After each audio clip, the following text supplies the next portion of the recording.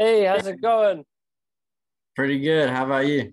Doing great, doing great. Just setting everything up right now, getting ready, and we're just gonna jump right into it. So, so tell me a little bit about yourself. Introduce yourself for everybody. This is the EricSwanRacing.com podcast, and I have Jackson Blackmon on today. I think this is episode 43 or 44, maybe. And tell me who you are. Yes, I'm Jackson Blackman out of Rock Hill, South Carolina. I'm 19 years old, and this will be my sixth season racing professionally in Moto America. I've been riding bikes since I was about 8 years old, and my dad, Chuck Blackman, used to be a former racer in AMA and raced the Harley 8A3 series, and so he kind of got me started in racing. And then back when I was probably about 12 years old, started going to the big tracks, getting more serious, and everything just kind of led its way to this point. So your family has a history of racing then. Yeah. And so I bet that helps out a lot. You can kind of, talk to him about different ideas you have or ask him questions about certain situations. I'm sure that's very helpful. Yeah, for sure. It's definitely been a blessing to have my dad who raced before me and kind of knew the right people and way to kind of bring me up in racing that I kind of felt was the right way, looking back everything now and starting out, kind of letting me become interested in it myself. And then as I kind of showed more interest, he kind of, got more involved, and of course I had enough skill to get me going and get me started. And then, meet other people down the road that's kind of helped get me to this point. But definitely majority of it's come from him and his experience and, being my dad, crew chief, mechanic, all the above. So is that always the plan before you were born to get you into racing, or did it just kind of happen? It's actually kind of a funny story. He got me a little Honda 50 when I was maybe like 7 years old or six, somewhere around there. And I was terrified of it at first. Like now I see like kids, ride the PW 50s at like 2 or 3 years old, but at like 6 or 7, I was terrified. Yeah. And then right when he was getting ready to sell the bikes and just kind of, let everything, kind of go and see what else I'd be interested in. Right when he was getting ready to sell the bike, I actually just started showing a lot of interest and wanted to go ride all the time. And then it just kind of never stopped from there. Right as it was going away, you're like, no, I want that now, right? Yeah, that seems to be how it goes.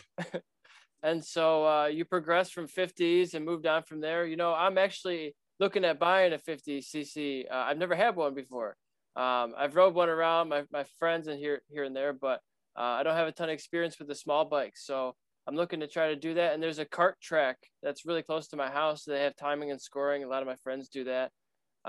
You might know John Hawkins and Carl Soltis. They go there. They race Moto America 600 class. Some entries here and there at certain rounds.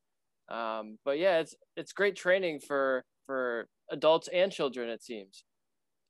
Yeah, it's definitely was cool that the I still go ride now a good bit at the Heron compound in Dublin, Georgia, at Josh Heron's place. And actually it was like my first race there was on my little Sierra 50. Yeah. And I think from what I remember, I actually went out on the track backwards. My dad to chase me down, turn me around, and now to this day, now I ride the R3 out there to the XR100. Just kind of, I think the kart tracks are awesome for training. And then you go on the big track, and it feels like so much room, like for speed and to push. So they'll allow you to ride a 300 on those kart tracks.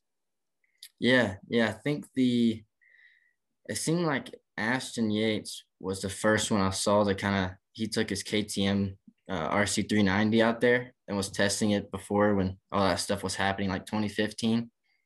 Um, and then more recently, he started riding his Ninja 400 out there. And then I was like, well, shoot, I got a stock R3 at my house. And so me and my dad just we took everything's pretty much stock except it has a exhaust on it. Okay. And we put slicks on it, put a good front brake, cut the rear sets in half so they wouldn't drag. Yeah. And then it's been running ever since, like for a good 3 years of riding on it and just changing the oil, little stuff like that. And even with stock suspension, it's not too bad. Yeah, I mean, you can get away with it, and you're just learning right now and feeling the bike. It's a practice bike, so you don't need top of the line stuff. You can just ride it as is on as stock. It's still great. It's just not perfect. Yeah, yeah, for sure. And even when I was racing the junior cup on the Graves R3 thing, and whenever I'd get on the race bike after practice on the stock bike, it just everything would feel so nice. Like so like felt so spoiled on the race bike versus living with all the soft suspension on the stock bike and all the bumps and everything. And then hop on the Graves R3 and it felt like crazy good. But it's I think it's important to have gone through those years of riding those kind of bikes, and to practice on them because it does make you better. You ride around things that you wouldn't maybe otherwise. Yeah, yeah, for sure. I think that and I don't for say have an exact enough experience to say like one way is right or wrong, but in my head I seem to think that there's no big rush into getting up on big bikes real quick and everything. And I mean, I was still raced junior cup in 2019 when I was 17 years old, which I know to some people may be a little old on a little bike, but it just my dad kind of always had the theory of you know running at the front of one class before moving up to the next, or like winning amateur for expert, and then kind of going that route. And so far it's definitely seemed to help me to fully or to the best I can kind of fully use the bike I have before adding the power and weight of the next bike. Yeah, I'm always an advocate for trying to go as far as possible. I always stayed on a 600. I never moved up from a 600 to 1,000 because I told myself I don't need to until I win a world championship on a 600. I still have tons to learn. Yeah, yeah, it's definitely you know crazy to see like some street guys just go by 1000, and then they miss so many learning curves from the previous bikes. But definitely agree with you there, like on the especially on a 600 with so many world level riders racing them, like there's always something to improve on and to go faster on. Yeah, and even the fastest guys, they're going faster every time if the conditions are right. They always are setting lap records, and that's just it amazes me because it may be only a couple tenths faster, but nobody's ever done that before. That's the first time that's ever happened. It happens like every other weekend. Yeah, yeah, the Mid America stuff it is crazy because I mean I've been racing there for a decent amount and always like to go watch all the guys. And it seems like no matter who's in the classes or the competitive level is always there, like going and watch qualifying, and then just when you think it's that's a track record already, then in the race they'll go break that. And then it's crazy on the to see how much, like, literally if there's just like some clouds in the sky or not, how it could affect the lap times. And whenever they're pushing that hard. Everything's so finicky at that level. It could be a suspension setting or a tire pressure, or you got the wrong tire compound for that event. It could be so many different things, or the rider, had a bad day. You never know what could happen. Yeah, yeah, I remember actually I think it was 2019. I was racing junior cup at VIR, and we went out on slicks, and then it started to drizzle rain, and I crashed along with a bunch of other riders on the first lap. Then we were rushing to get the bike together, and everybody, it looked like it was going to stay dry, but we had figured since we didn't know if we were going to make it out in time, we're like, well, why not throw on the reins, And so we threw on the reins, and I ended up finding out that if you miss the siding lap, you're supposed to start last. So I missed the siding lap, but I made the warm up lap. And so maybe I should have looked at the rules a little bit better, because I thought as long as I made the warm up lap, I started my spot. So I grid up on the third row with the reins, and it starts pouring rain on the grid, and I start looking at everybody's tires and see a bunch of slicks, and I was like, well, this is looking pretty good. And then crossed the line first, but then found out about the penalty from the start. I got penalized 20 seconds. Ended up second. Well, that's still It was pretty still pretty good, but cool how the yeah. with the weather worked out. Like even though we were scrambling to get the bike together, it actually was kind of an advantage to wait and see what the weather was going to do. Yeah, in the heat of the moment, it's really easy to make those tiny mistakes. It seems like a tiny mistake, right? Just not go into the right place in your grid. But um, it's good they didn't disqualify you. At least you got to a podium out of it and a good finish in the rain. Yeah, for sure. Yeah, it's definitely. I've It's funny the guys at Moto America say I test all their rules.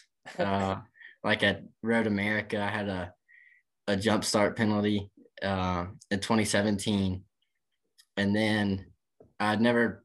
It was my second full season at Moto America, but I never jumped to start before Moto America, and maybe was a bit oblivious to how their ride through works. And so I thought it was like a weird race where you can go wide open, hot pit, and then stop and then go. And so I come up the hill at Road America beside Ben Smith, and we're looking at each other going up, and I'm going into the pits, and he's on the main straight. And then all the way down the hot pit, I was just like almost wide open, like looking at Ben. He's looking back at me. And then half the people I see are like saying to slow down. Half of them are just like, screw it, keep going. And so I rode through there and then thought I still got second. And then, of course, when I came in, got a big penalty. And I think I'd hit I think I have the record for the fastest speed through hot pit at like, I don't know, maybe 85 mile an hour or something like that through hot pit, which of course is not anything to brag about, but I just was kind of, I learned the hard way with how the rules and stuff are in Moto America compared to like some of the club racing stuff. Yeah, they're a little bit more strict, and it matters more when you get those penalties. So, do you have a pit limiter now on your bike? So actually in the Twins Cup, we don't have the pit limiters. Um, we technically could have it, but it's just kind of a little, now I just make sure that, go way under the speed and kind of now we have an idea from the dyno and stuff. I kind of around what RPM and what gear to stay below. And so of course in qualifying and practice and stuff, there's no need to get a fine for getting to the crew like 30 seconds sooner. So I always just kind of take my time now. And I've learned too from a couple jump starts that it's definitely not worth it. The 20-second or the ride through penalty or the 20-second penalty is definitely not worth a wheel or bike length off the start.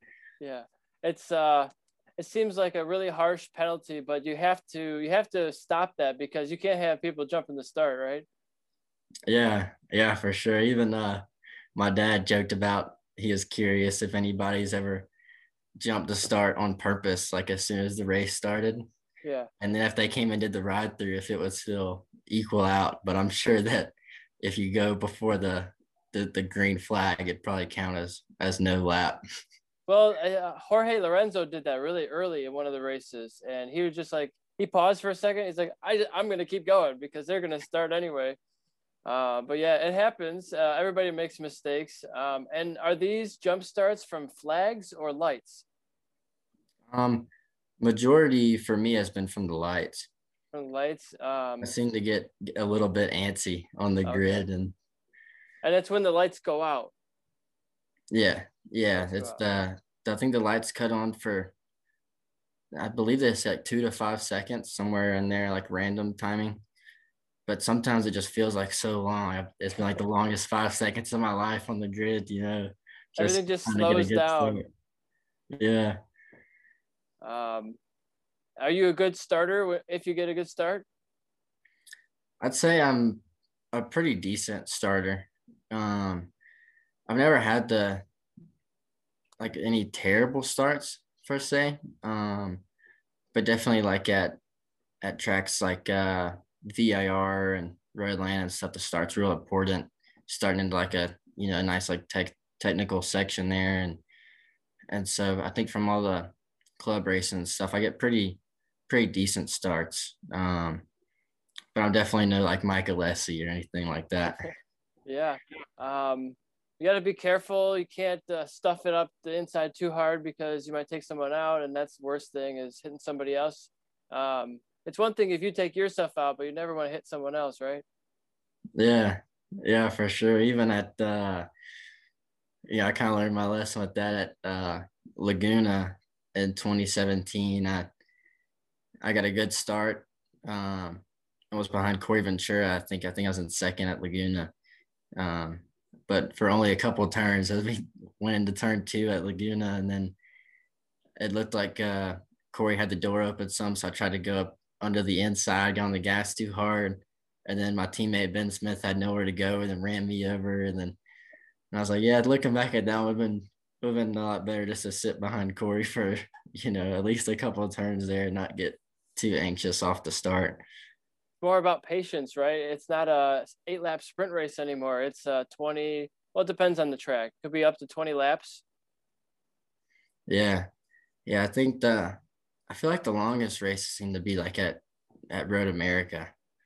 It's just like such a long waiting game, like on this long straights. I'm sure on a 600, 1000, it doesn't feel as long, but especially when we race the KTM Cup bikes there, it'd just be like, it felt like a minute straight away, like just sitting there, like, Just wide open for 30 seconds at a time. yeah, And it's more like a couple of drag strips connected with some turns. yeah. That seems to be how it feels. Especially there, like the draft and everything is such a big factor. If there's a headwind or tailwind and stuff like that will determine like how the whole race goes. Those long straightaways tend to lend themselves to large groups, especially for the Junior Cup bikes. Yeah. Even like this past year, I love just even watching the Junior Cup races because it's always so, especially knowing like being in those races, how like half the time, at least when I was in those scenarios, I didn't even know how it was going to play out. You're Just just kind doing of, the best you can.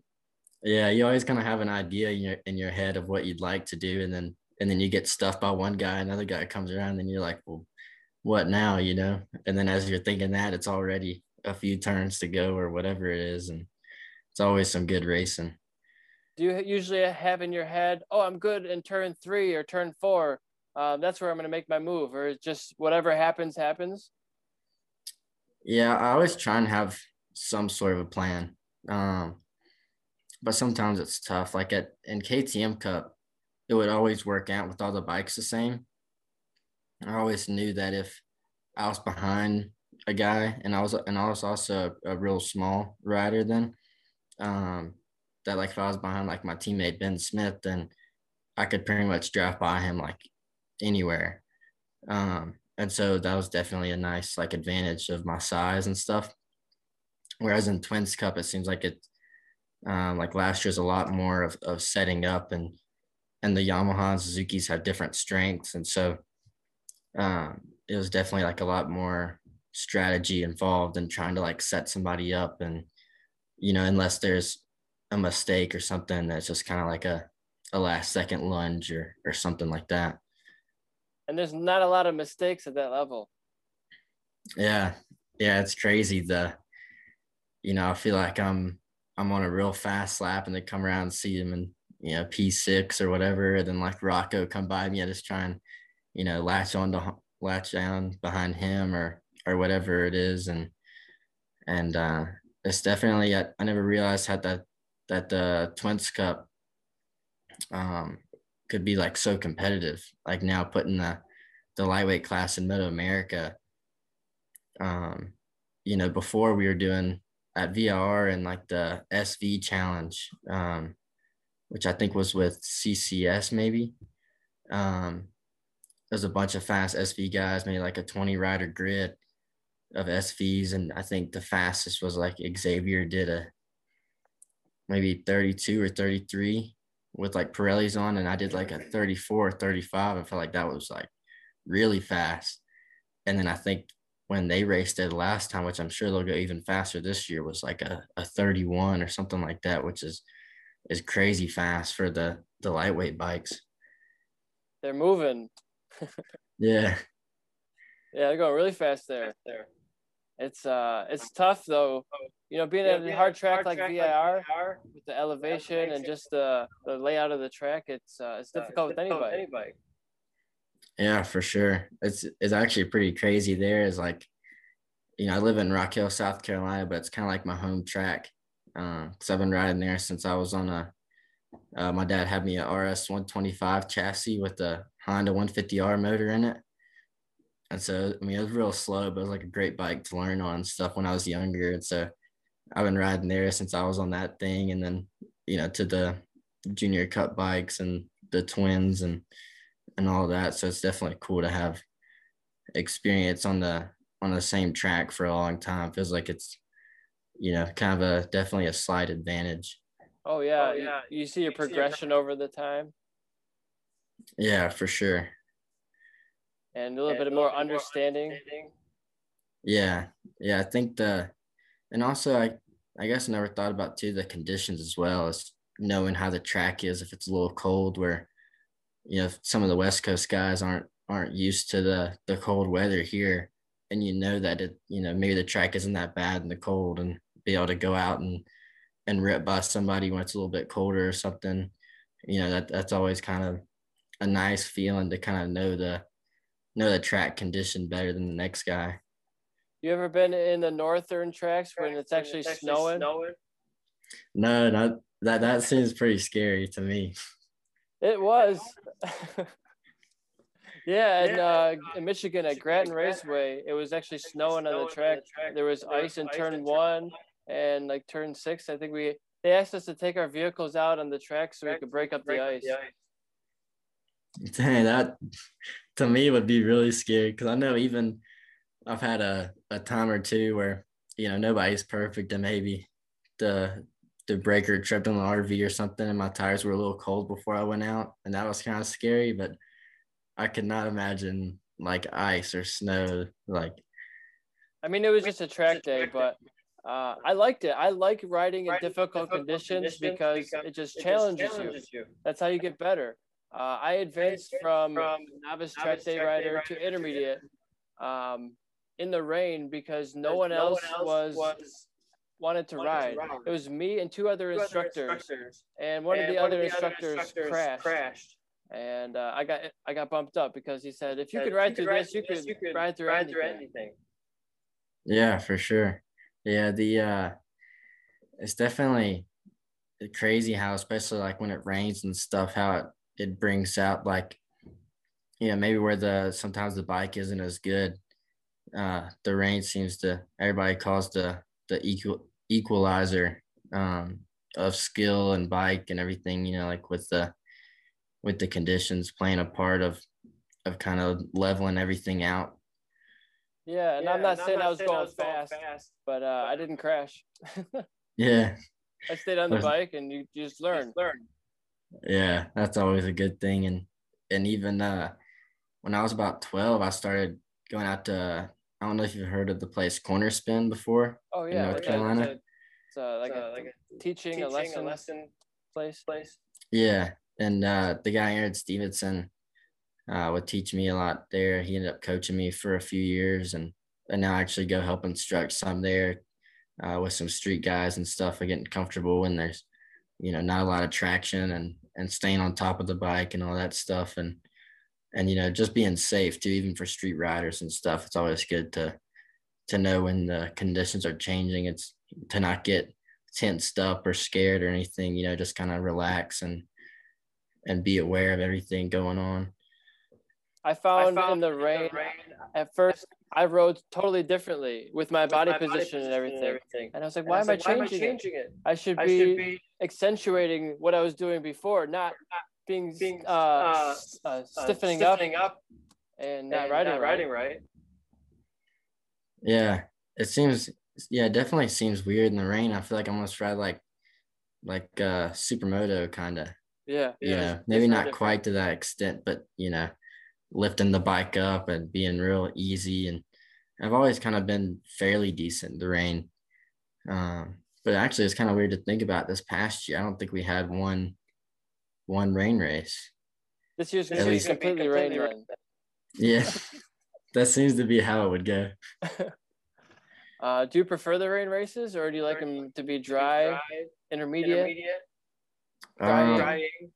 My favorite is probably just straight dry, like just being able to go out and push but I have been a fan of like drying tracks or when it's like damp, like where it's wet enough for rains, but it's not like pouring rain. Normally, I don't exactly get the conditions I always want. But I've always kind of liked being able to rip in with the reins on, being like knee down in the wet when it's just, it's wet enough, but not, not a monsoon or anything. And it seems to definitely be fun to kind of ride a little. It's almost like ride in the dry with hot slicks, of course, not exactly the same, but semi similar. I think there's a huge opportunity in the drying conditions where it's raining or drying that people can excel, because not a lot of people want to push. They want to be patient. They want to be cautious. And if you have something to prove, you can excel there. It's risky, but you could do it.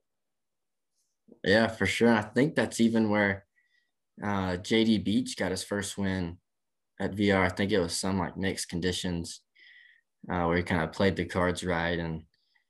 But I've definitely noticed when it comes to the top tier riders, it seems like they're normally conditioned to be good in a lot of different scenarios and conditions, and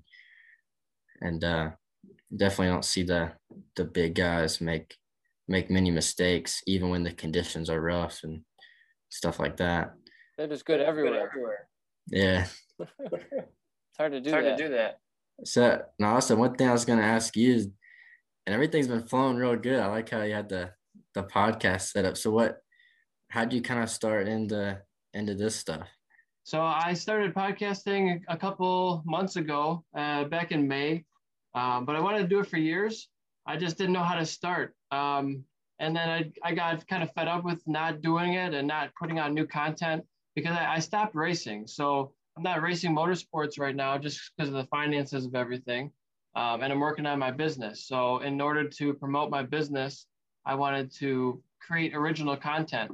And I had kind of posted every single picture that I had ever gotten that was good for racing, and I ran out of new material. So I'm like, what can I do that's new, I'm still involved in the motorsport community, and I have a network of all these people that I know. How can I use this to my advantage? And I want to also connect with people I haven't met before, like yourself.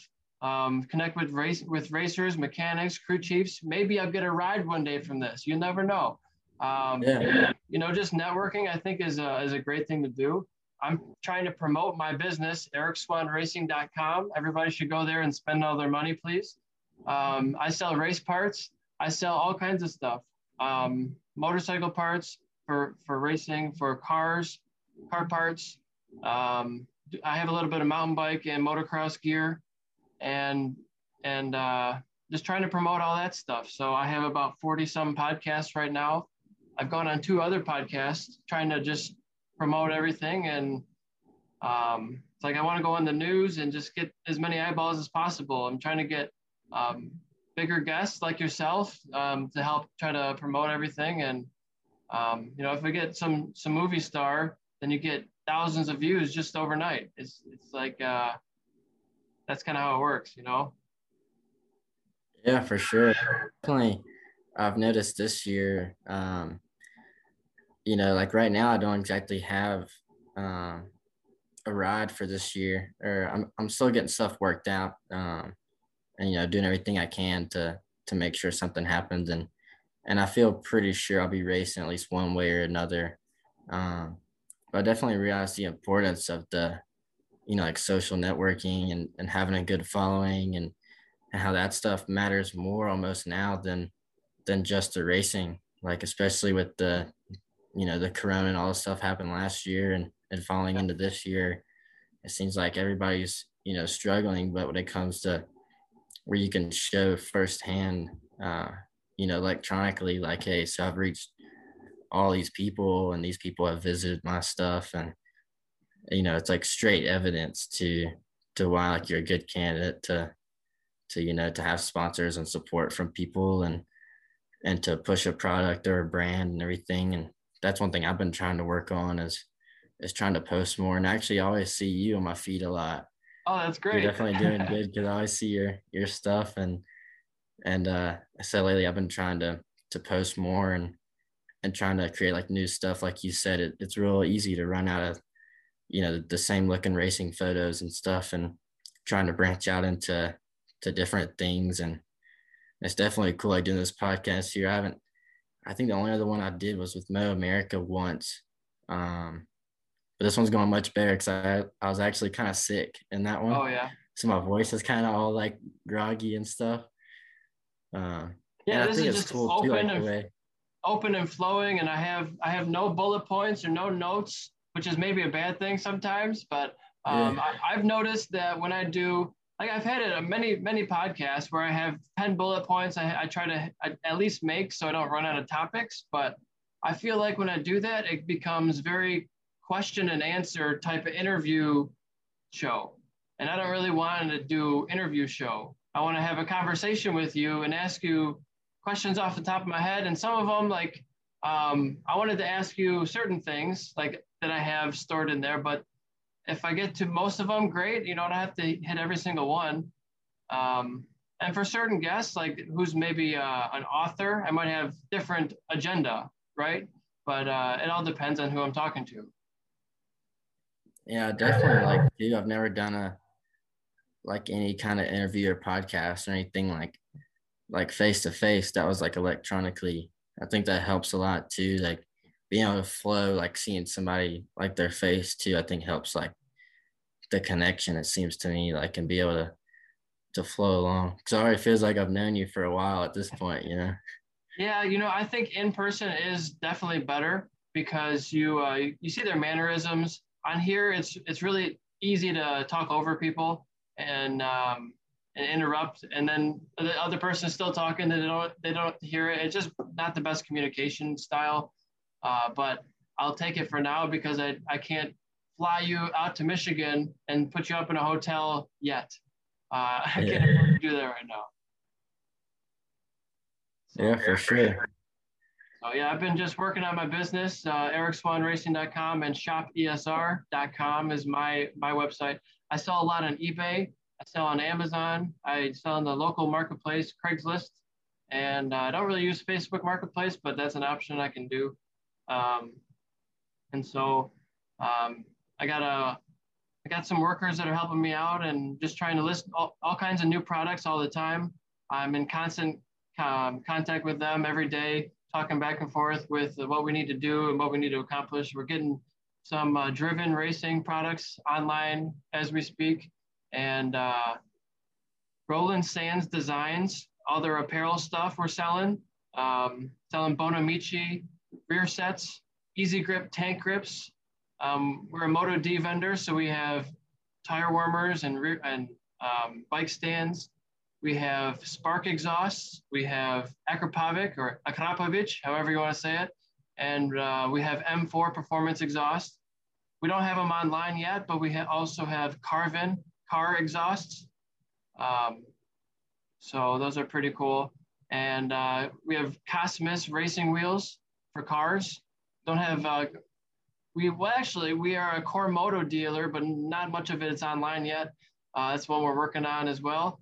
So brake lines, they have all kinds of brake lines, but they have forged aluminum rims as well. So that's a great product that helps you go faster. They might have the magnesium ones too, but a lot of them, they're trying to make them all in-house, which takes a lot of time and machinery and R&D and errors and time and process to get it right. So it's taking a little longer to manufacture them, but they're doing it in the USA right in-house, which is pretty cool. Yeah, that actually reminds me. I'm surprised I haven't brought anything up yet. My dad actually owns a machine shop. Okay. Kind of like a job shop, and he has I believe 4 mills and 4 lathes. And so I do a lot of work in there, during the season, off season to help pay for the racing and stuff. And even the past few years, we made some parts for some of the KTM Cup bikes and stuff like that. And it's definitely real cool stuff. Like even the lightweight wheels you're talking about, we had some. I think the brand we used last year were Dimag, but of course all the Ford's aluminum stuff is all real similar. And that's one thing I noticed a big difference in, even on the bike. Like the difference in the lightweight wheels, everything's spinning quicker and all that stuff definitely makes more of a difference than I think some people realize.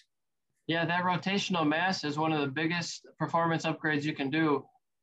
Suspension, tires, and brakes, and then your, I mean, rims are not the next thing I would really buy. But if you want to upgrade the best bang for your buck, that's one of them. I mean, a stabilizer. That's so basic though. That's like almost mandatory. Yeah. Yeah. Oh, and also I was gonna ask, will you be coming out to some Moto America rounds this year? I'd like to. I don't have any dotted on my schedule yet. Um, Everything's been changing. I don't know. Do you think all the rounds are going to be moved around again like there was last year? It's kind of tough to say. I have a feeling the first few should be good. Because I think they already changed Road Atlanta once. Yeah. Or at least I hope it's where it's at right now. Because at least that's where I have my schedule and everything marked out for. Yeah. Um, but I hope that it doesn't go like last year, because I think at least the good part is, since Moto America was the first like motorsport back going, I feel like we have a pretty good grasp on to fit everybody's rules and needs in the country to make sure we can keep on racing, and I'm hoping eventually things will kind of get back to normal, or this may kind of be the new normal. For all I know, I'm not the most experienced with that stuff, so I'm not going to act like I am, but I just want to race and see the racing climb back up. It just kind of seems like there's a lot of guys struggling right now to get to the track, and that's never a good thing to see. But yeah, it sounds really cool too, with the like growing the business and stuff, and I hope that at least if we meet at a round or something, we could talk and even do another one in person or something. Yeah, that'd be cool for sure.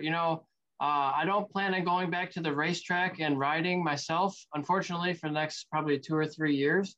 But in about 2 or 3 years, I will be. That's my plan, anyways. I'm trying to do a whole bunch of things, adult things, which aren't always the most fun. Saving a lot of money. That's my main goal right now, is just saving, trying to stockpile my cash. Every paycheck, I save tons of money right off the top. It doesn't sit there for long. Just goes right into my savings and investing account, and then trying to buy a new truck, buy a house, save for like a buffer in my savings. You always need that, and emergency fund type thing. And that's right. That's like thousands of dollars, $80,000. I'm talking about just in savings, and to buy these things. So down payment on a house ain't cheap. And then washer and dryer possibly, and fridge and a stove, and all these things. So but then yes, it's on my goal list to buy a motorcycle, buy an actual enclosed trailer, because I've always used a Harbor Freight open trailer I built myself.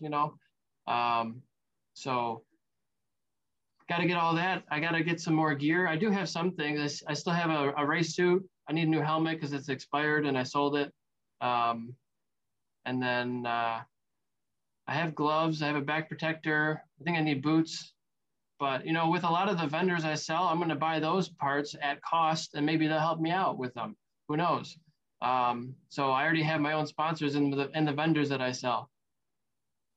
Yeah, for sure. Yeah, I think what some things that people don't realize, even like, I've been racing professionally and everything, but I'm just like a normal guy too. Like still got, kind of becoming an adult now, about 19, and that boring stuff, and at the same time just trying to go racing and not go broke, pretty much.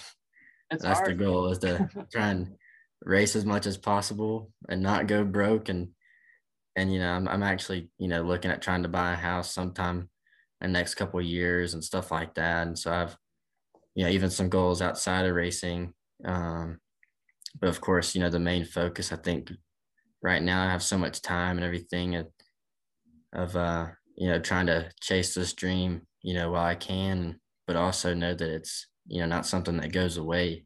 Like the passion for racing, everything Josh Hayes doesn't stop racing for a long time. Like it's definitely time. And even if I don't get to race as much as I would like to this year, if I could at least, save money and look at putting something together again for the next year.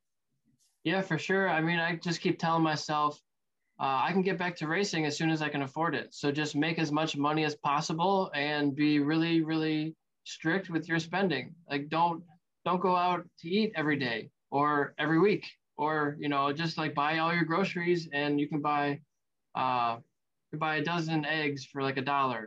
So there's no excuse for if you go to the Yeah. grocery store and do that, you could eat for that's 3 days, or 3 meals at least.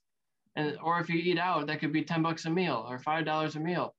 Um, it's way higher cost when you're eating out like that. So just being smart with your money is important.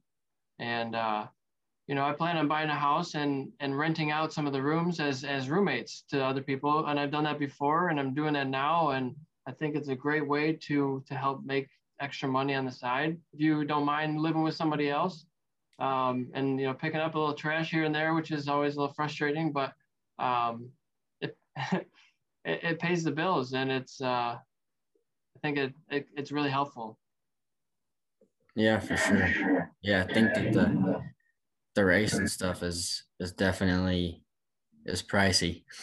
Like there's so many, even with help, just like for instance in Twins Cups, I've been putting together like the budget and stuff, even not using all the tires in the limit. It's about 1,600 a weekend for 4 sets of tires, like 400 a set, and you have to buy them from Dunlop, and 1,600 in the weekend just for tires, is crazy. I don't think some people realize how much money is there. And a lot of times, if I'm already at the pro race, I'm like, well, I've already spent the money here. If everybody's put on new set for qualifying, I'm put one on too, and figure it out later. Yeah. But then there's some guys, that even budget off like 2 sets of tires, um, and that's kind of sometimes where it's tough to compete with some of the factory teams. Which I mean, last year I had a great team and we had a great program. I was able to be competitive with the M4 and some of the Yamahas and stuff, and but definitely this year, I'm not exactly sure what I'm doing yet, but whatever it is might be a little more on a budget, but sometimes kind of gives a little more motivation too to kind of ride through what you can. Yeah, for sure. Um, yeah, I think it's just so important to ride through those challenges, and it makes you a better person. It builds that character. Yeah, for sure. It's definitely one thing I've noticed is sometimes the best races I have is when like something bad happens beforehand. It just kind of like it's like that little extra motivation. Like even at Utah 2017, I got food poisoning actually Oh no.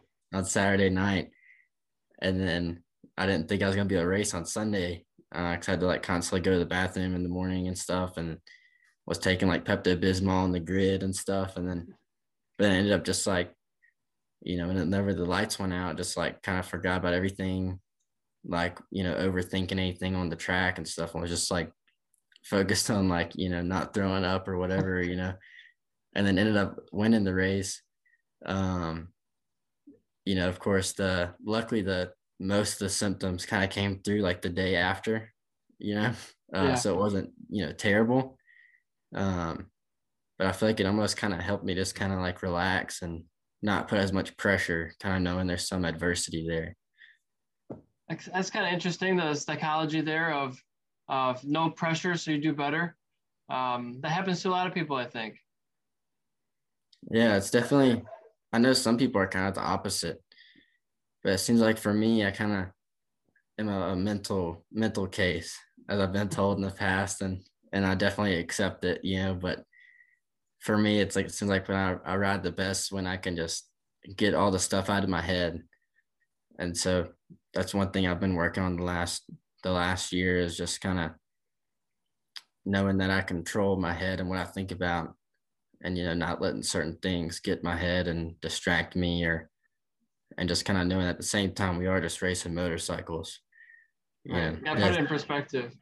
yeah, of course the pressure and everything, like I know how serious it is and the work it takes, and I put in the work, and definitely take a very professional and serious look on it, but then also have to add the fun factor in too, because that's the reason we're doing it, especially for the majority of us that are still paying to race. It's got to have some level of fun, and like with that passion behind it. So you've been racing in Moto America. This would be what, the 6th season? Yes, sir. Yeah, I raced KTM Cup the full season in 2016, the full season of KTM Cup in 2017, raced the Junior Cup season in 2018, Junior Cup season 2019, and then 2019 I raced New Jersey and Barber in Twins Cup, which I believe I got second. I got second in my first Twins Cup race at New Jersey. And I think a seventh at Barber. Okay. And then in Junior Cup, that was I believe I got fourth in the championship in 2019. And I think since I had a top 5 in 2018 as well, since I had gotten top 5 in the championship twice, I couldn't race Junior Cup again. Okay. And so then took the step to Twins Cup this past season, and then planning to race at least some Twins Cup this season. Okay. Now, why the what do you call it? The switch to Junior Cup instead of Super Sport?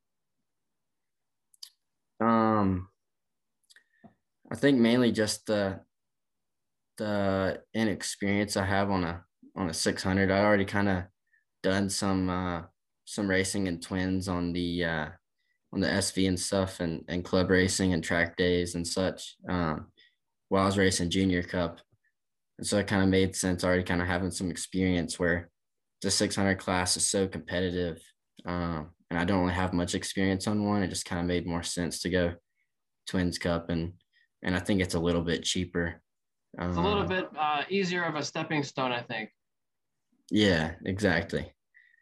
But those SVs are still pretty fast. Everybody says, "Oh, what's the top speed?" That's always the question, right? From outsiders, how fast do you go? Yeah. I think this year actually at Road America, I know we hit over 140, which is crazy on the SV. Like especially like a few years ago, a fast SV was 130. Yeah. And now we're pushing like well over 140. It's crazy to think those Twins, and now they had the 600 or 1000 front ends and the big brakes, big double rotors, and all that stuff. It's like like literally like a mini super bike. Yeah. Now, what about the bagger class? You're gonna do that? I wish. I don't have anything lined up to race the baggers, but it'd be really fun to. I was even telling my dad the other day about how it'd be cool to race something different. And there's actually a lot of money and stuff involved. They got a lot of attention, and even some riders were talking to me, and they're like, well, how come they're getting like more exposure than us? And I was like, did you not enjoy to watch it? I know I made sure to go to the corkscrew to watch that one, and I'm racing the Twins or whatever, so I know like if I'm that interested in it, I can't blame other people for being interested in it. Maybe it's all about entertainment value. What do people want to watch? What do you want to spend your time on? Do people even want to watch this podcast? I don't know. What do you guys want to see? It's like, what do people want? It's like, what can you provide them? And the bagger class is new. It's exciting. It's like, wow, I've never seen those on track before. That's kind of neat. Those crashes are going to be a little different, I'm sure, but let's see it. Let's see what happens. Yeah, I think America's done a real good job with. Now they have the mini cup to the superbike and pretty much everything in between. And now I think they should have a senior cup, because I think it stops at 55. So like I'm not able to race in my prime. I was on track from when I was 20 to 25, and so like 5 years or so, not too long. And I think that I'll be racing maybe from when I'm 30 to when I'm 75 or 80, right? So what am I going to do after I turn 55? Do I have to go back to club racing, or is there going to be another class that opens up? Because what if I'm winning the championship at 55 and they say, oh, you can't race next year because you're 56? Bullshit. Yeah. Yeah. It's definitely crazy. They have so many classes. I think, it's just open it up for, as much time in the day they have, like for me, it'd be like the race weekend would be a race week, it's Right. like full of racing. And I even want to do like some AFT stuff eventually, some like American flat track.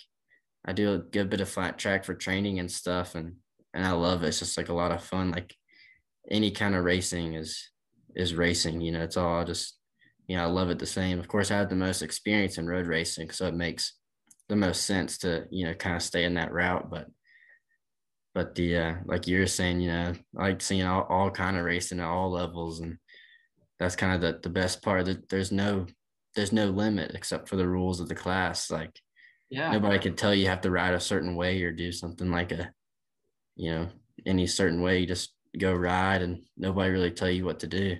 Yeah, and I've been even following a lot of sports car stuff and open wheel, Formula One. Obviously, they're not racing right now, but IMSA and WEC, World Endurance Championship stuff. I love that. I love just watched the Rolex 24. I didn't watch all 24, but I saw they even had the week before they had the Mazda MX-5 races. You can watch that on the NBC Sports app. I pay for that. It's like I don't know, it's like $16 a year. It's like nothing. Um, and you get the whole IMSA pass for the year. I don't know how much it is off the top of my head. It might be something like that, but it's fairly cheap and it's great. You get to watch all the races. The MX-5. Talk about patience, because those cars at Daytona, they're not pulling away. They're all drafting each other and bumping each other, and they're getting penalties for bumping each other too much and too much extended contact because they're just on each other's ass the entire race. And it's all about no mistakes. And then the last lap is just a melee, and you got the guy who led out of the straightaway and led the entire race gets 8th place, and the guy who was in 8th place gets first because everybody's just drafting, and it's just ridiculous. I love that stuff. I love kart racing. I want to seriously do kart racing I think I could do it at a high level, just like motorcycle racing. I just need the money. So as soon as I sell enough for my business, I'm gonna get back doing that.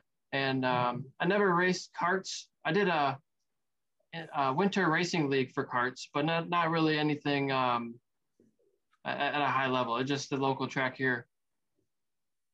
Yeah, for sure. It's definitely seems like the leading thing with motorsports is a lot financially, kind of what you can afford to do or not. And pretty much.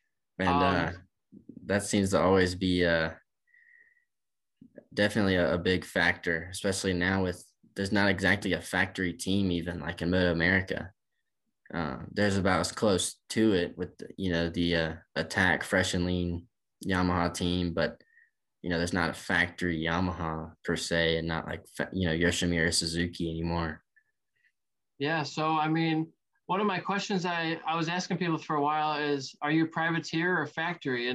And I talked to Bobby Fong, and he's not factory. So I mean, nobody's factory. Yeah. There might be 2 guys in the country, right? Yeah, which is crazy because even like Loris Baz coming over, he's not even exactly factory here. Yeah. There's no factory support. They don't. But the thing is, we're still riding their bikes. They don't need to. That's their idea. That's their perspective. Yeah, it's definitely, it's kind of, I've noticed too, it seems with a lot of the factory guys, it seems like a lot of budget goes into Supercross. And I mean, I love Supercross and everything, but it'd be nice to see the same level, so many competitive teams in Supercross, like in Moto America and stuff, stuff like that. That'd definitely be nice. And to see that progression, just like they did in Supercross and the changing of all the big sponsors coming in. I think that could happen, but they pack stadiums, right, on a regular basis. That's why they have that. And I don't know that Moto America does that pack. I don't think they pack stadiums yet. Um, I don't normally go attend a lot of races because I'm working so much on my business, and I work a full-time job, and I have, like I said, renters and all that, and it's a lot. So um, I watch a lot of races on TV, and usually if I'm going to go to a race, it's because I'm racing. It's Yeah. very rarely that I'll go watch a race. Even like to go watch a Moto America race, it's like it's killing me because I should be out in that class. Um, but my friend is, and I'm trying to support him. So Yeah, definitely for me. I mean, I enjoy being at the track, but it's definitely a kind of mixed emotion if I'm there and not racing. yeah, It's just not, like it's just not the same. yeah, for sure. So yeah, I think in 2 or 3 years I'll be doing track days again. I want to do, I don't know about a season of track days. I think that might be excessive because I was an expert racer and I earned my pro license. I just wasn't able to afford to use it back in 2015. And so I think I do a couple of track days and then I'll do some WERA racing. I don't know if I have to do novice again, but I don't think that'll take too long to get back up to expert because I'm still up at the same pace or faster, I think, than when I left off. I'm just not used to the bike anymore because I don't have a street bike at all. So I haven't been riding anything lately, just my bicycle. I switched over to mountain bikes, so I've been racing mountain bikes for my training and getting a lot of fitness with that. Um, but I'm sure I'll pick it up just fine. I've been doing sim racing upstairs in my living room with a legit uh, Formula One sim rig, and with the pedals and the wheel and everything. And it's awesome. I went over to my buddy Al's house. I did a podcast with him. He was one of the first one, Al Zahui, and man, his is so much better. We have pretty much the same wheel and base and pedals, but his setup, like I bought the cheapest rig that I could find because I just wanted the best base and get a cheap best wheel and get a cheap base.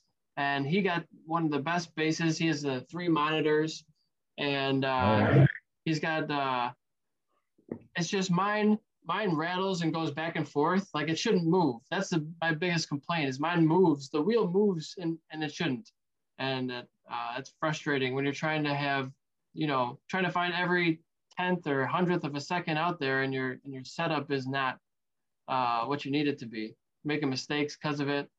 Um, the pedal system, I just duct taped it in place with some gorilla tape. It's not the best, but I can use it. And I've been playing the Formula One video game.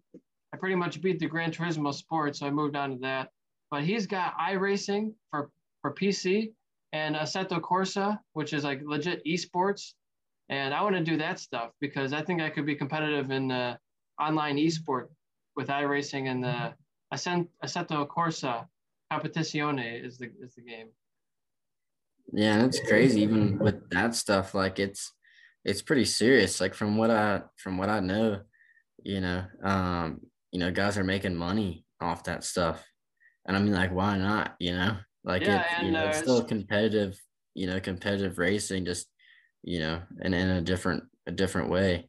yep, you're still getting your fix. It's just way cheaper, and yeah, it's really competitive, and you get there's a really big part of community in these racing games where if you hit someone, it really matters, and you get penalized, and it's like disqualification immediately and all this stuff. So they take it seriously. It's not like you're getting rammed like you do in Gran Turismo all the time. They try to separate those people out as best they can. So it should be more realistic. And man, there's so many settings on those games that you can change. It feels like you're driving the real car. Yeah. Yeah, it's definitely crazy that I've always had the MotoGP games, everything. And actually I went to the VR46 Master Camp in 2018, and some of the training I found out that the Moto 2, Moto 3 guys, MotoGP guys in the VR46 Academy do is the simulator training. Got to get on one of those. And it was pretty crazy how real, like, I felt like, like I was sitting on just a straight Moto2 bike. And um, but of course the physics are a little bit off, but they said they use it for physical training and some mind training and stuff, like playing videos from Masano and stuff. But it would kind of work whereas you pick up the throttle, the bike would kind of stand up. And Okay. as you let it off, the bike would kind of lay down. Yeah. So not exact the same physics, but it's still pretty cool. Like, and, I wish they had like more of those here. And I wish I could go to the arcade and get on, Moto 2 simulator and, get to play around on it. Well, there you go. There's a gap in the market that's not fulfilled yet. There's your $1 million idea. You just Yeah. gotta buy a whole bunch of them and sell them. Now we'll have to cut this part out of the idea, come up with a business cut on this. Right? Hey, I got so many ideas. I can't do them all, so I'm giving them away. You can have it. Yeah. But like Brandon Cretu, he was riding the Isle of Man. He did some Macau races, I think, and he's now a distributor for Ovale bikes, and he's selling them in the U.S. So like that's an opportunity he took on, and that's pretty cool. He's selling those mini bikes now.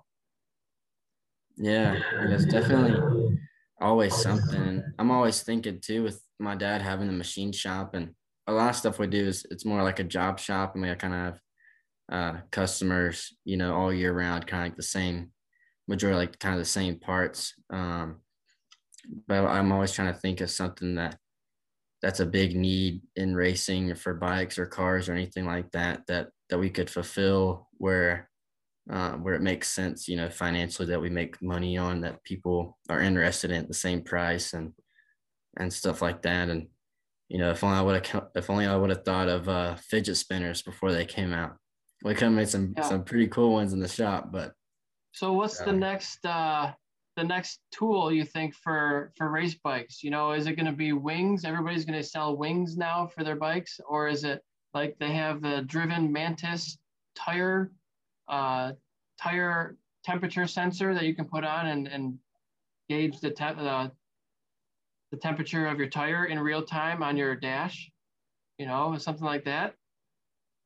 oh shit, I actually haven't heard of that one. Yeah, they That'd be sell it right pretty now. nice. It's already out, and they've been selling it for a few years. I was just thinking because playing the sim rig at my buddy's house, he's got overlaid on his screen his tire pressure and his tire temperature and tire wear right on the screen. So you can see, like, man, one of the things I do wrong is I overcook I'm really good in braking, and I'm too good sometimes, and I try to make up too much time in braking, right? So I end up locking up the tires sometimes in the car games, and I put too much pressure on the front tires so that I'm overcooking the fronts all the time. They're getting too hot, and even if I don't lock them up, they're getting too hot, and the tire pressures are too high because there's too much pressure on them. I need to use more of the rear tire out of the corner instead of always relying on the front end. So that's something that you see in these video games from the data that you get back. And if you have that in real time, you can see, oh, look, I'm putting too much stress on the front end here. I need to maybe not brake so hard or brake in a different way, right? So you're not overusing your tires, especially like in endurance racing or if you don't have the money to buy new tires all the time. That tire management is so important. Yeah. And one thing even that's crazy. Like we had some electronics on the bike this year, and I wanted all of it, like all the Data. just because I want all the buttons on the bar and stuff, but it didn't exactly work out that way because just kind of some of the stuff didn't make sense for on the Twins Cut bike. But I definitely think that there's a lot of needs, and like it seems like there's always stuff getting constantly developed. And one thing I've thought at of in the future of if I take over my dad's machine shop and stuff, trying to do something like Chuck Graves and put in a dyno room and sell some machines, get a couple new lathes, a couple new mills, and just do like research and development and take it to the track and test it and may even eventually start a team or something. So I'm still like involved with motorsport, even, when my racing days are over, or, uh, or if for some reason something happens and I can't race, if, it's just like the thing that I love to do and want to be a part in, whatever way I can. Yeah, that's great. I love the love for motorsports, and there's so many products. Again, talking about that, like what if you had a keyless ignition device? Because that ignition is what, 8 to 10 pounds or so. I mean, I'm sure you don't have an ignition on your race bike. Everybody takes them off. So what if you had just a button, but for street bikes, that's kind of dangerous, right? So you'd have to have some sort of like really lightweight locking system because the key that's used, that's a huge weight that's not good for the bike's performance. So that would be if you can find some sort of locking mechanism that's super cheap, maybe a digital keypad or a LCD screen would be like 3 ounces versus 8 to 10 pounds. That would be a cheap upgrade that people could do. That if you made it a digital display, you could charge, I don't know, $50 or something. Yeah. And then you just like pretty much like the dash could turn on with the switch, and then you put in like the code per se or some kind of. Right. I've never thought about that. That's pretty good. So I don't know. There's so many ideas out there, but um, just depends on what you want to do, what you want to produce.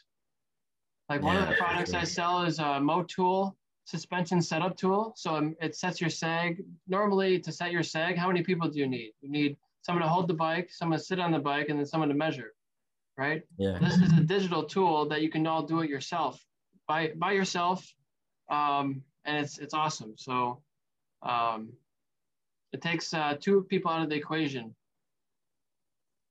Yeah. And stuff like that is just anytime, any way you can save time and money and effort is, especially the time, if it's, like especially in that scenario, if you need to get the bike set up before a weekend, and some people are hung up with something and you can't get the help, like you have to have it done. Right. It's definitely stuff like that that makes the world a difference. Yep. And going back to what you said about like starting a team, I would love to eventually sell enough from Eric Spawn Racing um, that I can afford to have a team of my own, at least for me to start with, and then eventually branch out. Like if I'm having more sponsors and that helps out and I'm selling more, like get a teammate, because that'll actually help me go faster, having somebody else to look at their data and compare notes with and all that stuff. And then maybe get a junior cup rider, right? And then get a teammate for him. How cool would that be to be able to do that and give back to the sport? I don't know that I'd be able to pay for everything, right? But to be able to help out at least with crew in place or transportation and logistics and all that, I think would be so valuable to like a person like me 5 years ago would have loved that. I was talking to team owners and seeing what rides are out there, if any, as an amateur becoming pro, and it's very difficult unless you have $100,000 to $150,000 in cash. They don't want to talk to you. Yeah. Yeah. It's definitely tough right now. I've been real fortunate to have a lot of good people lead me in the right way, and like even at the very least, if with my dad's help and everything, and been able to race every year, and at least a pretty competitive package, or at least always doing the best that I can. And last year was kind of the first year that I kind of paid for my costs like on my own. Like I said, like without my dad paying for the stuff, and definitely realized how much the stuff is, and it'd be getting up at 4 to go in the machine shop on the race weeks to try and get in as many hours before the weekend or whatever it is, and hope to come out with a good result to help put towards the next round. And um but I just know that it's definitely all very worth it, and that I wouldn't change it for anything. Putting in the work and stuff, definitely. I kind of take like some pride in that, and being able to say that I did the year, not on my own. Of course, the team helped a tremendous amount. But, knew that I was able to come up with the stuff, my part on my own and everything. You know, for a long time, I was really bitter and angry that it was so expensive as a sport. But in hindsight, I think it's actually, I don't know if it's a good thing, but it definitely weeds out a lot of people who are just half-assing it, who don't care about it. They're not going to stay in it, right? It's a level of dedication and passion you have to be able to stay in it. And for me, I would have never started a business, I don't think, if I didn't need the money, right? And so yeah, I can work a normal job and be great and make a decent amount of money like I'm making right now. And I don't need to have 2, 3 jobs, but I choose to because I need to make a couple $100,000 a year to do what I want to do. And I'm never going to do that at the job that I have. It's not going to happen. Not for a lot of people. So you got to think outside the box and be an idea man and execute. Yeah, for sure. And it's definitely been real cool to kind of to hear like your story and see how things came about. 'Cause I feel like that definitely adds some value, like seeing how everything started up. Because I'd always, see your stuff, but I wasn't necessarily always looking for parts. So maybe I didn't, look into it as much, but it's definitely, it's nice to see that, you have a lot of the essentials there already, for guys that, anybody watching this now, Right. uh, Yeah. if you have some street bikes and, looking to get started, and I mean, I'd say one of the first place to start is, aside from a set of tires, is some tire warmers and some tank grips and stuff like that. It's all right there. Yeah, for sure. And it's great to sell the products that I used to use. It's like I actually use these products and I can talk about them. And sure, in some cases it might have been a different brand, but I know this stuff and it's good. And I wouldn't sell you some crap. I did start with the how I started selling online in general was when I was about I was very young. I started my own store online and years ago when I was like 10 years old, 12, I don't know. And it didn't really work out, but I started a store and I was like, now I have a store, but I have no money to advertise it. And social media wasn't around. And so I just kind of, I sold a few tiny things for a few dollars and then I just lost interest because I realized I couldn't afford to advertise for it. And then I was laid off from a job and I was selling all my old takeoff tires. Oh yeah. I was selling takeoff tires. All the ones that I used, I realized I sold on Craigslist, like with no problem. And I was like, man, there's something here. So I was laid off from this job, and I was like, I'm gonna take all this stuff I was gonna list on Craigslist. Well, I still put it out there, but I also put it on eBay now. And then once it was on eBay, I could sell it all around the world instead of just to the local Detroit community. So I realized, wow, there's something here. Let me start selling everything that I can get my hands on. What do I have around the house? I have books of CDs I don't need anymore. Let's go through the attic.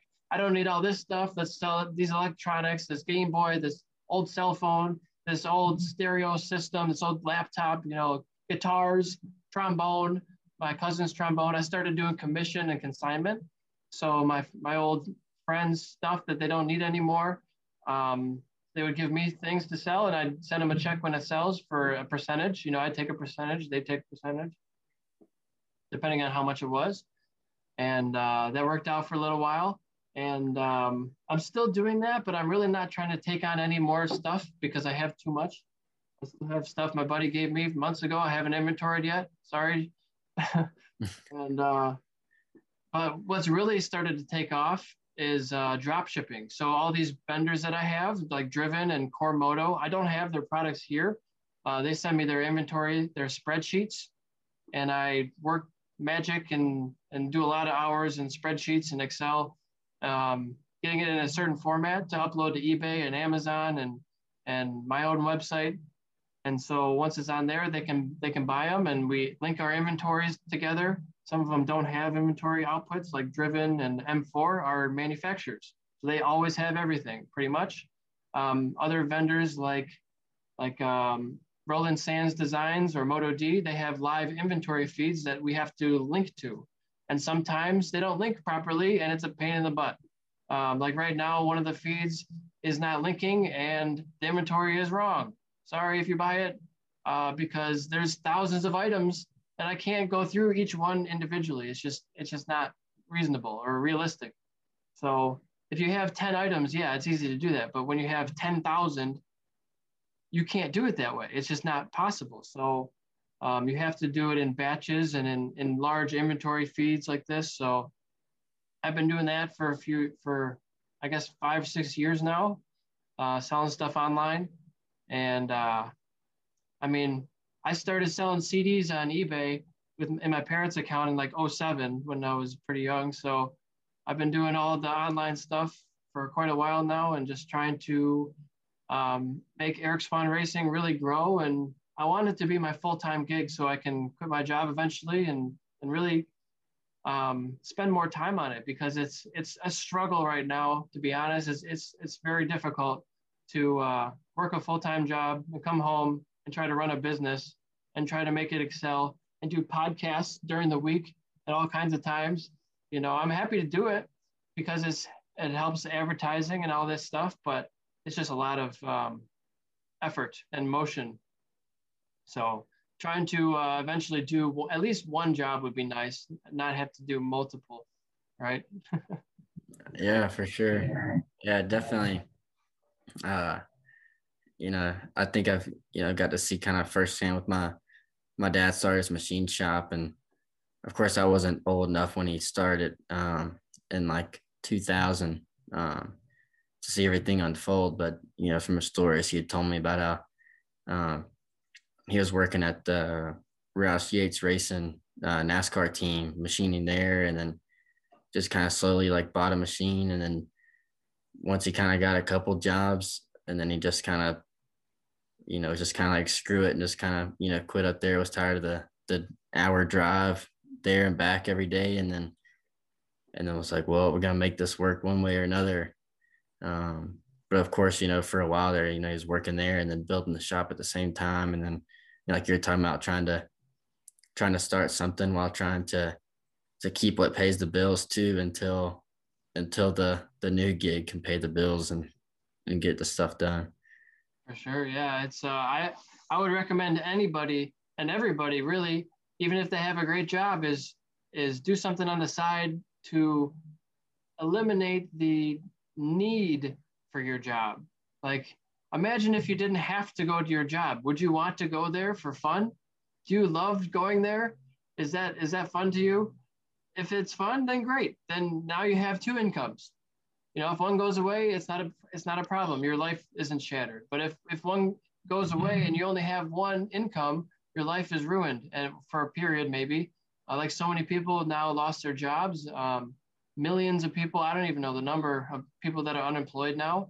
Like racing is a very fickle thing, right? So you gotta be careful. And if machine is your thing, or maybe coming up with product ideas is your thing, then do that too. Yeah, for sure. Yeah, I definitely love it seemed kind of similar to you with just trying to, keep money flowing, and, especially for racing, but also like you said, if something happens or whatever, don't have all the eggs in one basket. And it's definitely nice to have that, and even if, the business or whatever doesn't start out great from the beginning, at least the experience and learning and trial and error, until it does. But because I mean, obviously, at least you're doing something right. I mean, I see you on my page and stuff, and now we're sitting here now, like, you know, It's I definitely working. see it's at least working. It's good to hear. So I think, one of your expertise that you can cash in on is you're a professional motorcycle racer. So you could do coaching easily because you're already a pro at it. You just got to get the right clientele and set up a track day or a kart track day. Who knows? Maybe a parking lot track day. Yeah. Yeah. I've done a little bit of that in the past and definitely want to, but I think like anything, like you said, definitely, take some effort to start up. Cause I think the more effort I would put into it would definitely get more out of it. Cause I think lately, I mean, I have done it here and there, but I think if I took it a lot more serious, I could see a lot more return on it. And it definitely helps too, even getting to instruct some at corner spin and stuff. Definitely, Aaron has taught me a lot and everything, and kind of taught me how to teach. And I Yeah. think that that's kind of one thing that I would like to do in the future as well. Of course, like, yeah, I know we both have all these ideas. It's hard to pick and choose which ones to put the effort into. That's definitely one as well that would work out well with what the experience like I already have. Well, I guess just don't write anything down, and whatever you remember tomorrow, just do that. Yeah, for Right? sure. Because whatever you remember is what really matters, and whatever sticks in your mind. Yeah. Is there anything you wanted to talk about today? What's on your mind? Um, I don't know. I just kind of been going with the flow. It seems like you said, it seems to kind of work the best. Just kind of going with it. And I drank a Red Bull earlier, so that helped me. All hyped That up? helped get me going. Are you a caffeinated person like most of the time? I'm not like a crazy coffee person. Um, and I try not to drink like too many energy drinks, but I gotta say that the coconut edition Red Bulls are it for me, especially when I'm driving. Of course, That's the with silver, you know, right? yeah, of course, with racing, it's a lot of driving. I've drove like from South Carolina to California a few times, and I don't know what it is about the Red Bull, but it gets me going pretty good if I'm a little groggy in the morning or whatever it is. I feel like you got to support the company who supports the sport so much, right? Yeah, for sure. Doesn't hurt. And I think I heard you say that Monster was not sponsoring Yamaha this year. Yeah, yeah, I'm sure that it might be some new news to people who don't keep crazy up to date with that, but it's actually this year is the Attack Racing Fresh and Lean Yamaha that Josh Herron kind of brought in the Fresh and Lean, and so now it'll be Josh Herron and Jake Gagne there, which is kind of crazy to see that Monster not involved this year. Well, I mean, maybe they're doing rider sponsorship, but maybe not a full team sponsorship. Yeah, yeah, I don't know um, all the details with that stuff, but I'm sure that they wouldn't just completely cut dry out of everything. But I also heard rumors, but I'm not sure, so don't like quote me on it. But I think the MotoGP Yamaha team isn't Monster Energy either. Oh, wow. Might be some But I may changes. be wrong. Yeah, Well, I'm sure. I mean, think about how many people didn't go and buy gas and go to the convenience store because they're at home. They're not working, or they're working from home and doing remote. So they're not even driving in their car. Like the roads, it's so strange. I'm going into work every day. I have to physically be there to print paperwork and talk to truck drivers and direct people to different places. So I always have to go in. I can't work remotely, unfortunately. But it seems like most days ebb and flow with the traffic. I'm in Sterling Heights, Michigan, so I'm going from Pontiac to Sterling Heights back and forth and through on the highway. And some days it's like there's no traffic. Some days it's medium traffic, but some days it's dead and there's like nobody on the road. Like what's different about today? What changed? yeah, It just seems so strange that, and I'm going home at the same exact time every day, and it changes so much. How many people are on the road? yeah. It's definitely been crazy how much the everything has changed because of Corona and stuff. Aside from even the racing stuff, yeah, to even just like daily traffic and stuff like that. And now like masks are just normal. Where before I can't think of any time I saw anybody wear a mask anywhere. Like it, Maybe a and now couple it's people here and there, but nothing like you see today.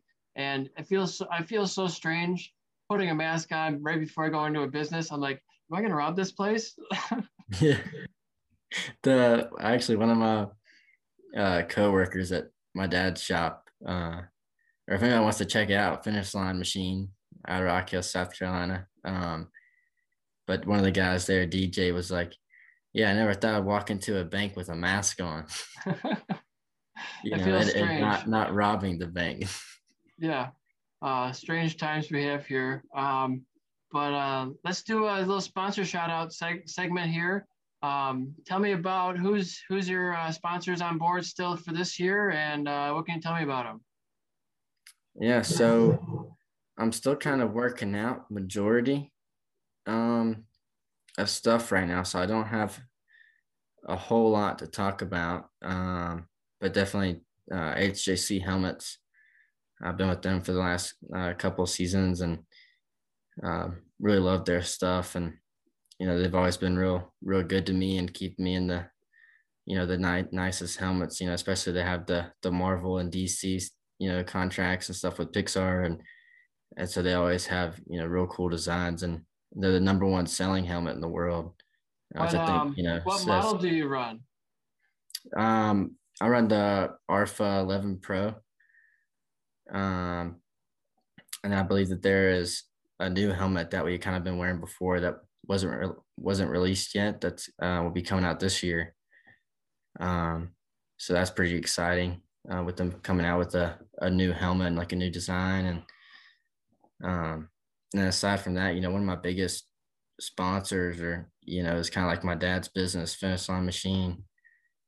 Um, brought me into racing and, got me this far. And so definitely, a big shout out to them. And yeah, I work for them and then he helps me out and all the above there. It's And awesome. then the majority of the stuff I'm still trying to get through. It's not the first time I've been in this situation where it's, about 2 months away from the season start and don't really have an exact plan. But it seems to be how racing goes most of the time, real last minute. I'm sure we'll be getting the bike together, the week before the race or whatever it is, Oh yeah. but they'll be racing one way or another. That's good to see. And future plans, you're going to be racing in Moto America, hopefully the Twins Cup class for a few rounds at least. And what do you want to do in the future? What does your journey look like, you think? Yeah. So this year I'm looking at, like the select Mid America rounds, most likely the East Coast stuff at least, along with the into slash weir endurance stuff. Okay. You didn't Uh, do the whole series for that or tried to? Trying to, yeah. It's not like exactly official, but it's looking very, very likely. So I feel pretty sure I'll be at all those rounds. Except there's one conflicting round with Mid America. So there might be a decision there one way or another, kind of depending on each thing. You get more track time with the endurance, but you get more TV time with the Moto America. Yeah, it's all kind of give and take there. Um, and then kind of looking forward from there, I'd really like to start my own team. I kind of like a privateer effort. Like I'd like to kind of transfer into me owning the bikes and having like a mechanic and stuff and kind of running my own show. Because I feel like I've been learning a lot more with marketing and advertising and I feel like I can put together a really good package. But I just need more time. This year, I learned a lot this past off season, but was kind of started a little late on it. And so I'm looking for in the future for the next season, like, 2022, starting, way earlier and trying to put together a program. And I think that with all the experience I've learned, especially from my dad racing before me and all the people that I've met, I could run a pretty decent team for myself. Uh, probably of course start out with just me, even like you were talking about, it's easier to start with lower variables and then maybe work up to something bigger. Right. You don't have to buy 16 bikes all at once. You just need one to start with. And then hopefully you get a B bike, and then a teammate if you can.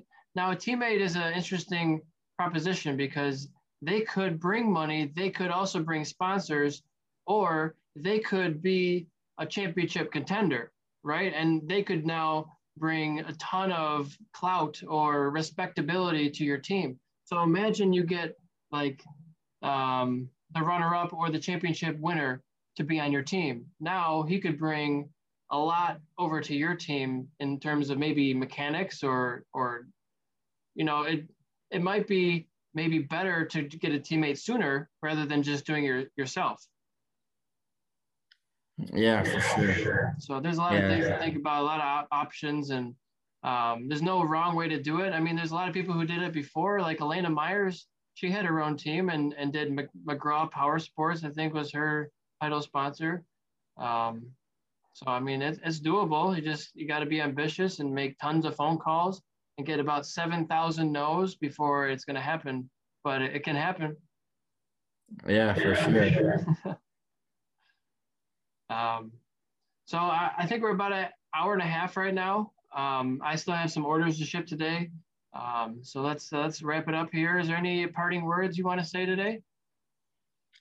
I really appreciate you having me on. It was a nice time. I always get a little nervous for like a little, like interview thing, but it was real. I think everything went real smooth. I don't think we really had much any mess ups, and yeah, I just appreciate you having me on, and it was nice getting to talk with you and kind of, get to meet you kind of virtually, and it seems like we already kind of share some stuff alike, at least with the motorsport stuff, and for sure keep in contact. And for everybody watching, I appreciate everybody.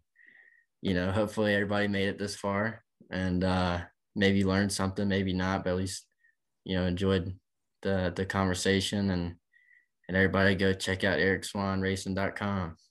I appreciate it, along man. with jacksonblackmanracing.com. Yeah, so tell everybody, where can they find you online? Are you on YouTube, Instagram? Where are you? Yeah, so at Instagram it's at jblackman_18. Same for Twitter, and then Jackson Blackman Racing on Facebook, and jacksonblackmanracing.com, which is just kind of website with my information and with new news and stuff like that.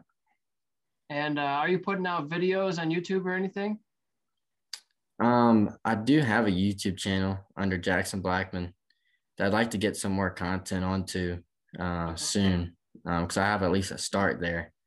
But I'm looking to try and make some kind of vlogs or videos at some point this year. Yeah, I see guys like Nolan Lampkin. He's been putting out tech tips and all kinds of stuff about, how to clean your brakes or, uh, cupcake trays sometimes, like all kinds of stuff, like whatever you use around the track that people don't know about. It's knowledge that people need or they don't have. Yeah, for sure. And we should definitely plan to do something again sometime, or if we see each other at the track or whatever. Yeah. Well, let's say when you get your first Twins Cup win, let's come on back on here and we'll talk about it. Yeah, for sure. All right, man. Well, I'm gonna spend some time editing this. I still have a few that I have to do in the queue before this. So it'll take me a week or two to get this published and edited, but make sure when I do that you share it and we tag everybody we talked about so we can get as many eyeballs as possible on it. And thanks everybody for watching and have a great day. Yeah, for sure. Thank you. All right, man. Have a good one. Yeah, you too. Bye-bye. Bye.